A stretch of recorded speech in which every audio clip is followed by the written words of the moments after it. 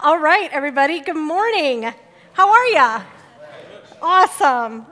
That's great. I'm so glad that you are here today. As I said earlier, we've been praying for you. We don't just say that. We actually legitimately, honest to goodness, have been praying for you because we know that the Spirit is up to powerful things that we don't necessarily get to understand, that we just go along for the ride, right? And so we pray during the week that those of you that will make your way here this weekend, that if there's any challenges to that roadblocks will be removed. We pray that the message that we're here to share with you is one that speaks to your heart. So when I say that we have been praying for you, those are not just empty words. We have been praying for you, and so we are so blessed and honored that you are spending this morning with us. So thank you.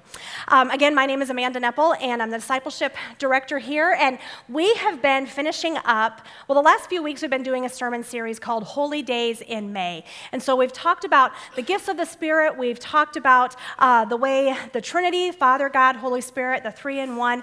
We've tried to kind of talk about ways that the Spirit moves. And so the goal today is kind of to bring some of those ideas together. That's the goal. And we'll see where we end up at the end. And so thank you for going along for the ride. If you have your Bibles today, please go ahead and open them up. We're going to start out in John chapter 13, actually, which is a few chapters earlier than what we heard read this morning. If you don't have a Bible, go grab one. If you have your Bible app on your phone, by all means, go ahead and pull that up. Since I gave you encouragement to do that, then the win is that when I look out and see you on your phone, then I assume that you're on your Bible, and it's a win-win for everyone in that way. So, that'll be great. Go ahead and do that. John chapter 13. The reason we're starting in 13 is because there is so much happening in John chapter 15 and the reading that you heard earlier today. And we can listen to that reading, and it's wonderful and true, and it's a beautiful word. And I think if we really want to understand what Jesus is talking about to the disciples there in the words that we heard in chapter 15, it's going to help us a lot to back up a little bit and start in John 13. The end of this part of John, starting in John chapter 13, Jesus and the disciples are they're gathered in the upper room that night, the night that they're going to celebrate Passover, and it really kind of begins this whole discourse then that Jesus gives to the disciples. Jesus knows that he only has a few hours left. The disciples, of course, don't realize that yet, but Jesus knows that he just has a few hours to teach them things that he wants them to know.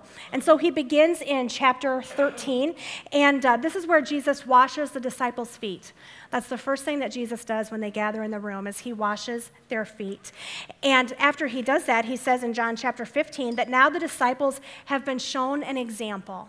And he says, I've given you this example, now go out and do as I have done for you. In the very next verse, Jesus says in 13:16, that slaves are not greater than their master, nor is the one who delivers the message greater than the one who sends it. So if you remember the Bible reading, it sounds a little familiar, right? And so in chapter 15, a lot of what Jesus is doing is he's expanding on some of these concepts and ideas that he began just a couple chapters earlier in 13. If you are a parent or an educator or any sort of a leader, or you've tried to convince a person of something new, you know that usually just one time of saying something doesn't quite get the point across, right? You usually have to repeat yourself, sometimes ad nauseum. You have to say things over and over if you're trying to teach something that's radically new, and that's exactly what Jesus is doing here. He's laying the foundation to teach them something radically new. And so he has to repeat himself, I imagine, a few times in this discourse for the disciples to really get what's going on. At the end of chapter 13, in verse 34, Jesus then ends that section by giving his disciples a new commandment.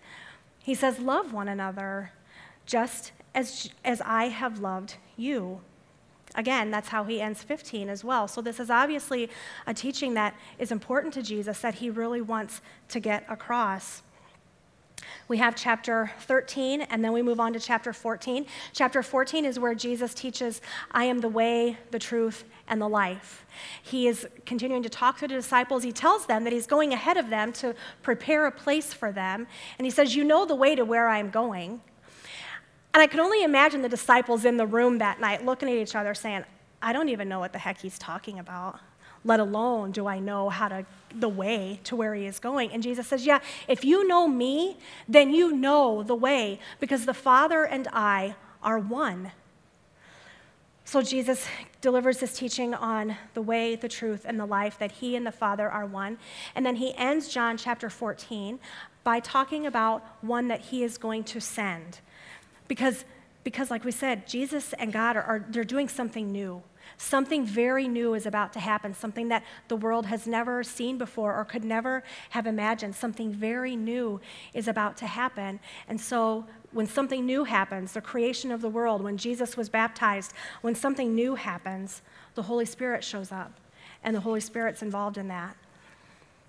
Then moving on, John chapter 15 opens with Jesus talking about the vine and the branches. And Jesus reminds them that he is the vine, that we are the branches, that the Father is the gardener, and that it's the Father's desire that each one of us would bear fruit. It's the Father's desire that the disciples sitting there, and then we can apply this directly to ourselves, that we would bear fruit. That's the Father's will that would happen. And so the obvious question is, okay, bear fruit. Well, what does that mean? What kind of fruit? And if we look at what John is saying in his gospel in chapters 13 and 14 and 15 and going on into 16, it's clear from what John is saying in his gospel that the fruit that Jesus wants us to bear is to love one another. Okay? Jesus says, love one another as I have loved you. Okay, so next question then is, how did Jesus love? And the answer to that, from what we've seen here, when Jesus washed the disciples' feet, we know that Jesus is on his way to the cross. The way that Jesus loved is sacrificially, right? Putting others above himself. Okay, all right. How are we really supposed to be able to love sacrificially? Because we know ourselves. We know how hard that is for people that we like, let alone for people that we don't like. We know ourselves. And so Jesus tells us in chapter 15, Jesus says it 4 times in one chapter, so we should probably pay attention. Verses 4, 5, 7, and 10, Jesus says, abide in me. Abide in me, or remain in me, depending on what your translation says. Okay, we're getting closer, but still, there's a challenge for us in there, right? How are we supposed to know how to abide in Jesus? How are we supposed to know how to remain in Jesus? And this is how John's gospel is really cool when you dig into it and start taking a look at it. In 13 and 15, chapters 13 and 15, Jesus is giving this incredibly challenging teaching on loving one another just as he has loved us. But layered in there, in chapters 14 and 16, Jesus is talking about one who will come who is a helper, who is an advocate. Okay, so hang on to that thought.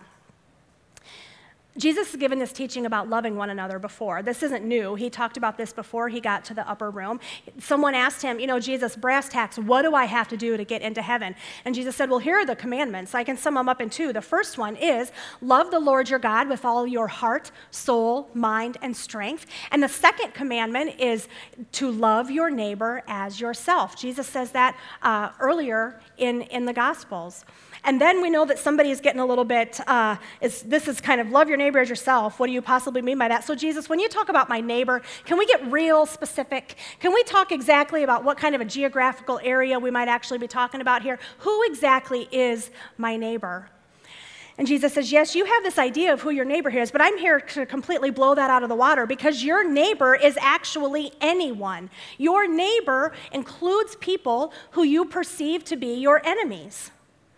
That's what's happening in the story of the Good Samaritan, right? Jesus tells that parable to help people understand that when he talks about loving your neighbor, he's actually talking about everybody, including people who you don't actually like. So Jesus has given that teaching before. But here in the upper room that night, now he has washed the disciples' feet.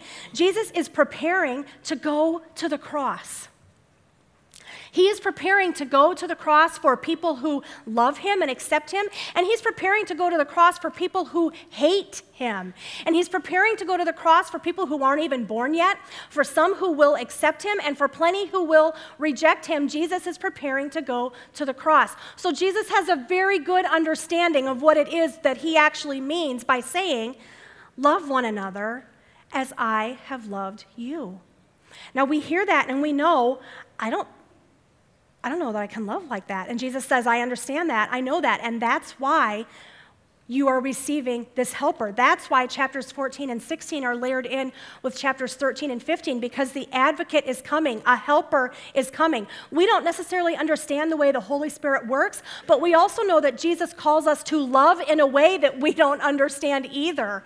And so in order to be able to love in a way that we cannot understand, we need a helper that we can't understand. And so that's what Jesus is talking about in chapters 14 and then again later in chapters 16. Chapter 14, verse 26 and 27. But when the Father sends the advocate as my representative, that is the Holy Spirit, he will teach you everything and will remind you of everything I have told you. He will teach you and he will remind you. Verse 27, I am leaving you with a gift, peace of mind and heart. And the peace I give is a gift the world cannot give. So do not be troubled or afraid. Other versions will say there in that last part of verse 27, do not let your hearts be troubled. Because Jesus brings a peace, a gift that the world cannot give through this Holy Spirit who teaches us and reminds us. Chapter 16, verse 13. When the Spirit of truth comes, he will guide you into all truth. He will not speak on his own, but will tell you what he has heard. He will tell you about the future. He will bring me glory by telling you whatever he receives from me, and all that belongs to the Father is mine. This is why I said, the Spirit will tell you whatever he receives from me. So the Spirit, Father, Son, Holy Spirit, the Spirit is there to remind us, to teach us, to guide us in this abiding and remaining that Jesus has been talking about in chapters 13 and 15. It's all layered in there. It all makes sense together. When we take the Holy Spirit out of that teaching, it makes considerably less sense to us. I think that outside of a few traditions, there are pastors and folks in the church who are really just afraid to talk about the Holy Spirit. And I wonder if part of that is because our language for that, our understanding of that is just so limited. Like when we think of the Holy Spirit, a lot of times it's represented with a dove, and that comes from the fact that when Jesus, after his baptism, he came up out of the water, and the Bible says that the Spirit descended on him like a dove. And so we kind of draw on that imagery. But our words, our language, and our imagery don't quite fit the bill because we want the Holy Spirit in here with us. We know the Holy Spirit is here with us, but yet we really don't want a bird flying around the room, right? I mean, depending on how the sermon's going, I don't know. We may have a different opinion. But generally speaking, a bird flying around the room would not be what we would actually want. But we just have a hard time with our language and what we are able to actually comprehend about who the Spirit is. And so we have questions, and we try to figure these things out, and to a certain extent, that's fine, but I think we also have to ask ourselves, why do we think that we should get to understand what the Spirit is up to? Why do we think that we should be able to understand these things that God is doing? Jesus said the messenger is not greater than the one who sends the message. This Trinitarian nature of God, Father, Son, Holy Spirit, is so much bigger than any of us, and that's a very good thing for several reasons, and for one of the reasons that we're talking about here today is because this way that Jesus asks us to love, to abide in him, is certainly beyond our understanding. We need a Spirit who is so much bigger, a God who is so much bigger than we are, to allow us to abide, to allow us to rest.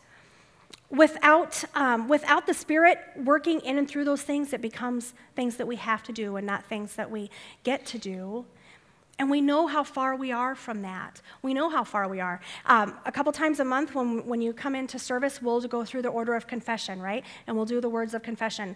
And it's not that we're taking a poll when y'all come in. We're not saying, so how are your sins this week? But we say, We say, Father, we have sinned against you. We have not loved you with our whole heart. We have not loved you in thought, word, and deed. And we have not loved our neighbors as ourselves. We're not doing an email campaign to find out what everybody's up to. We just know it because we know that without the Spirit's help, we are incapable of doing those things that Jesus has asked us to do. And that's okay because it reminds us of how we need Jesus. It reminds us that we need the Spirit's work in our life because without that, we cannot love sacrificially. It's really unfortunate that we are afraid to talk about the Spirit in that way because, like I said, when we remove the Spirit, if we take chapters 14 and 16 and that teaching about the Spirit, the teaching about the advocate who guides us, who teaches us, who reminds us, who helps us, if we take all of that out of there, then what we're left with in chapters 13 and 15 is a command to love one another in a way that we cannot love. We're left with a command to abide in a way that we are not able to do. When we take the Spirit out of that, then it all becomes on us. It all becomes works. It all becomes earning our salvation when we take the Spirit out of that teaching. When I was preparing for my sermon this week, I was looking, obviously, at the sections that we're reading today. And John chapter 15, verse 13 is certainly one of those verses that when you take the Spirit out of it, it can certainly do more harm than good. That verse says that there is no greater love than to lay down one's life for one's friends. Amen. How true is that? And when there is someone who has served in the military and they've lost their life, that particular verse, no greater love than to lay down one's life for one's friends, that verse brings considerable comfort and considerable peace in that time. And that's an appropriate use of that. But I learned when I was preparing this week that around the First and Second World Wars, that verse, one has no greater love than to lay down one's life for one's friends, that verse was used as a way to manipulate young men, and at that time it was young men, into serving their country. Now, that's just a gross misuse of what Jesus meant by those words. When the Spirit is taken out of that, then it becomes a work. It becomes earning our salvation. It becomes something that Jesus never meant it to be. Jesus didn't have a political agenda. Jesus didn't have a nationalistic agenda. Jesus had a kingdom agenda. He had something way beyond what the powers of this earth could have imagined in saying those words. And when we take the Spirit out of that, when we take the kingdom out of that, then those words become things that manipulate and that tear down, and that certainly is not anything that Jesus intended.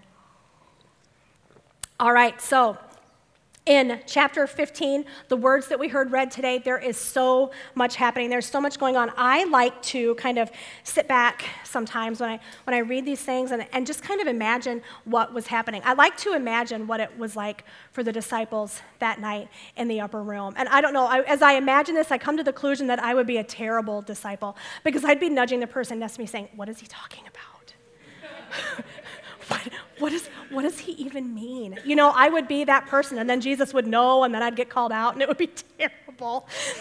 Anyway, but I like to think about those kinds of things, and I'm imagining the disciples in the room that night, because they didn't know what they didn't know. They didn't know what happens at the end of the story. They were living it, and they were trying to figure out what on earth Jesus was actually saying and what he actually meant by it.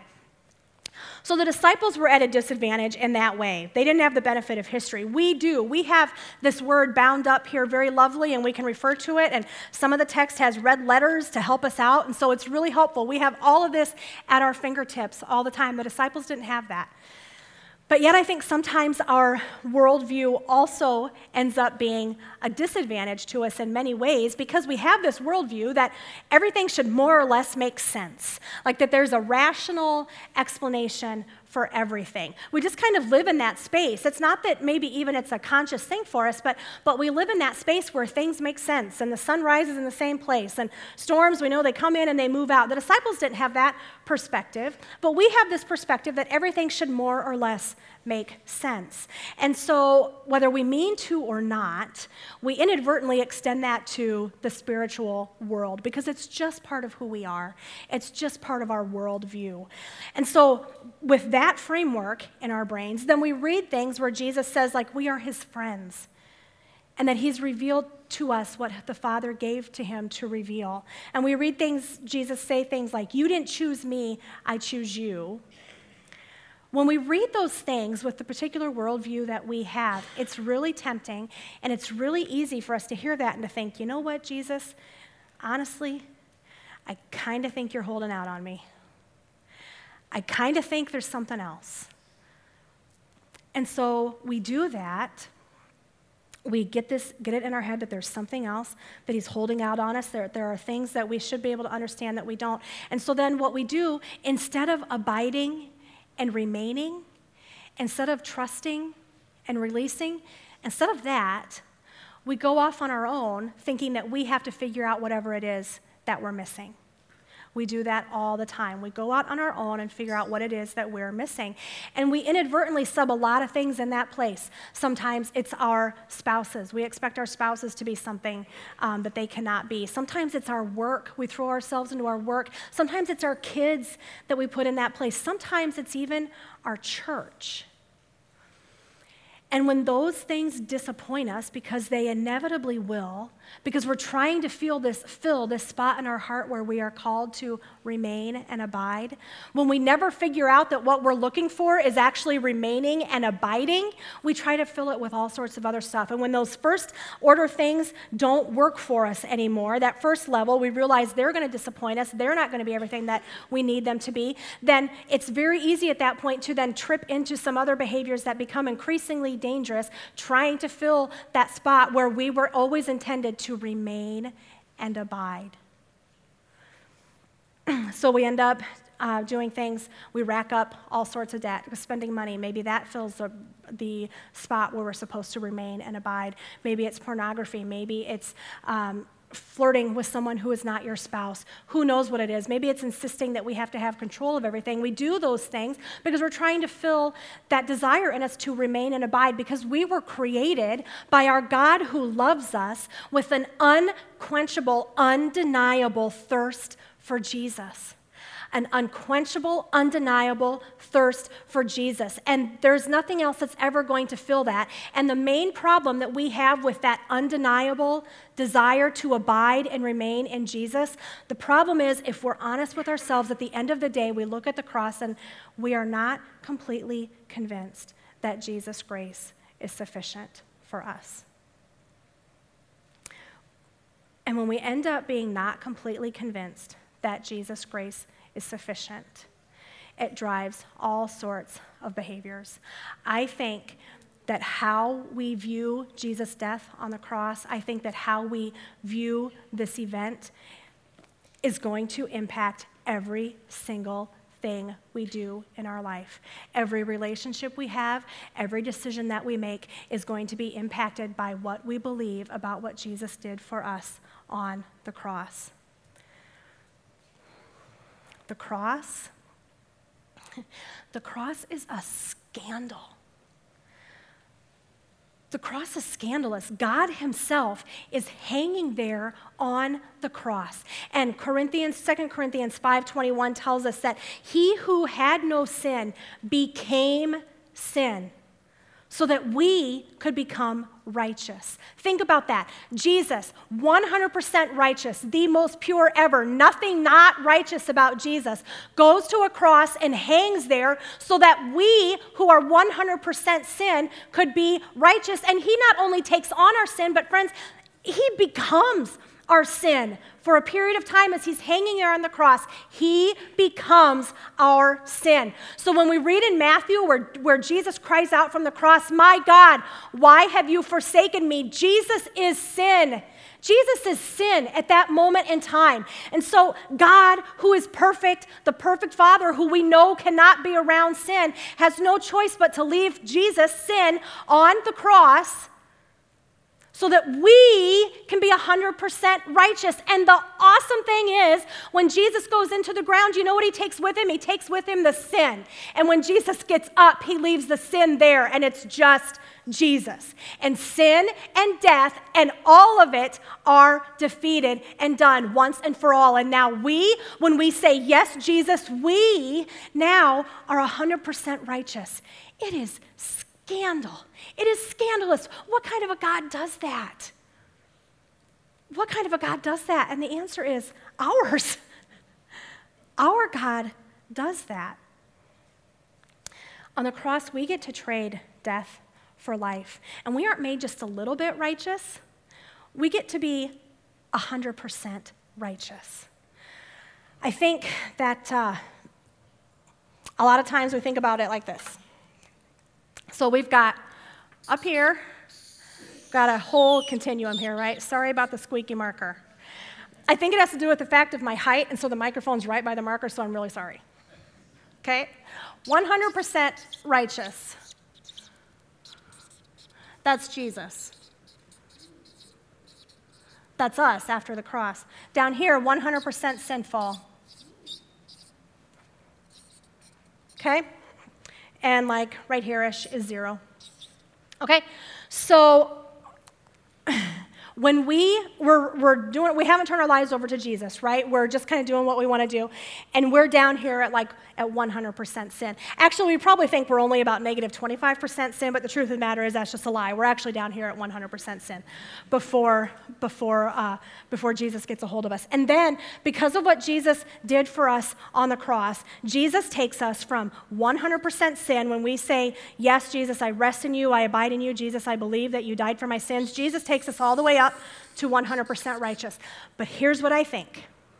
I think that we live our lives in such a way that when we think about this, we see ourselves at 100% sin. And when we give our lives over to Jesus and we say, yes, Jesus, we're going to follow you, I think that we believe we get to hear. And I think then we believe that this is on us. I think that more often than not, we believe, if we've got these hash marks up to 99, that we have to climb this ladder 1 percentage point at a time. We don't realize that the whole thing has been flipped and that we are made 100% righteous. Here's the thing. When the Spirit gets a hold of us, when the Spirit gets into our lives and reminds us and teaches us and encourages us, the advocate with the words that Jesus said, then we begin to realize that the Spirit is bouncing us back up, right? That we are 100% righteous. We're human beings, but we are 100% righteous human beings. And when we fall, the Spirit brings us back up. That's what I think. That's what I know. That's what I know happens. But we think we're climbing, don't we? And if you're willing to follow with me that this idea of belief drives our behavior, when we believe that we have to do that, then life is a lot more challenging and we start holding on to things a lot more tighter of this earth than we actually need to. But the thing is, right here, from 99 to negative 99, this whole space right here, this is where the Spirit lives. This is where, when Jesus says, you didn't choose me, I chose you, that lives right here. When Jesus says, you are my friends, that lives right there. And that lifts us back up, back to 100% righteous. Have you ever jumped on a trampoline or watched people jump on a trampoline? Or my favorite, have you ever played that game where you're sitting on the trampoline and somebody is jumping on it and you're just sitting there and then they jump and you get to come back up, right? It's awesome. Have you ever seen people on a trampoline who are not smiling until they get hurt? Have you ever seen people on a trampoline who are not smiling? It is actually impossible to be bounced around on a trampoline and not have this sense of exuberance in your heart in your soul, right? So what happens when we open up our heart and our soul in this way to let the Spirit do what the Spirit has come to do, then all of a sudden it becomes a whole lot easier for us to love sacrificially. Because when we realize that the Spirit is lifting us, when we realize that it's not our work, but it's the Spirit's work, then all of a sudden we are able to have considerably more joy than when we were trying to do this on our own. When you're trying to do this on your own, you go up one, and then you take 2 steps back because you're trying to do it yourself, and without the Spirit, you can't do it. So it becomes a lot more difficult to have grace for anyone else, right? But when we realize that we are 100% righteous, not by our doing, but because of what Jesus has done for us, because the Spirit lifting us up, when we realize that, then we can't help but love sacrificially. When we realize that the Spirit is doing all of the work and it's actually not us, we cannot help but love the way that Jesus called us to love. Here's the thing, when we begin to do this, when we realize that the Spirit is lifting us back up and it's not on our own work, but it's a gift that we are receiving, when we really begin to realize that, then what happens is there are behaviors that are incompatible. There are behaviors that are incompatible when we really believe that the Spirit is bouncing us back up. When we believe that it's the Spirit bouncing us back up, all of a sudden then, it's a lot harder to hang on to anger, right? It's a lot harder to hang on to hurts and resentments because we realize that the person that we're angry with just doesn't have this figured out yet. And so they didn't hurt us because there's something naturally wrong with them or naturally wrong with us. They hurt us because they don't believe that they're a fully loved child of God either. They need to get this worked out for themselves. When we realize that we are a fully loved child of God, buoyed by grace, lifted up because of what Jesus has done, then all of a sudden there's no such thing as a harmless flirtation because we're loving sacrificially. We are being lifted up by grace that we know we didn't earn and we don't deserve, but yet we get to have it. When we realize that we are bounced up by grace, that we are 100% righteous because of what Jesus did for us, then all of a sudden, we can no longer hang on to control and insist that we have to be in charge of everything because we realize that what really matters, we're already not in control of because it's the Spirit doing the work the whole time. When we take the Spirit out of these teachings, they become things that we have to do because we have to, not things that the Spirit gives us as a gift and empowers us to do because we have been made 100% righteous. In the scripture that we had today, it said, "Your grace is sufficient for me." And a song that we sang earlier, we said, "Christ is enough. Everything I need is in you. Everything I need." And I think that sometimes, one way or another, our belief is not that that's true. Our belief is that that's really good. Our belief is that it gets us to here, but we believe one way or another that we have to do the rest of it ourselves. I'm asking you today, we're going to sing Christ is enough again. We're going to go back through that. Make that be your prayer. Say, Christ, you are enough. Christ, everything I need is in you. Everything I need is in you. Jesus, give me. Thank you for what you did for me on the cross. Thank you that you love me. Thank you that you sent your Spirit who teaches and guides and who lifts me back up. Jesus, please open my heart and tell me, remind me, encourage me that that is enough.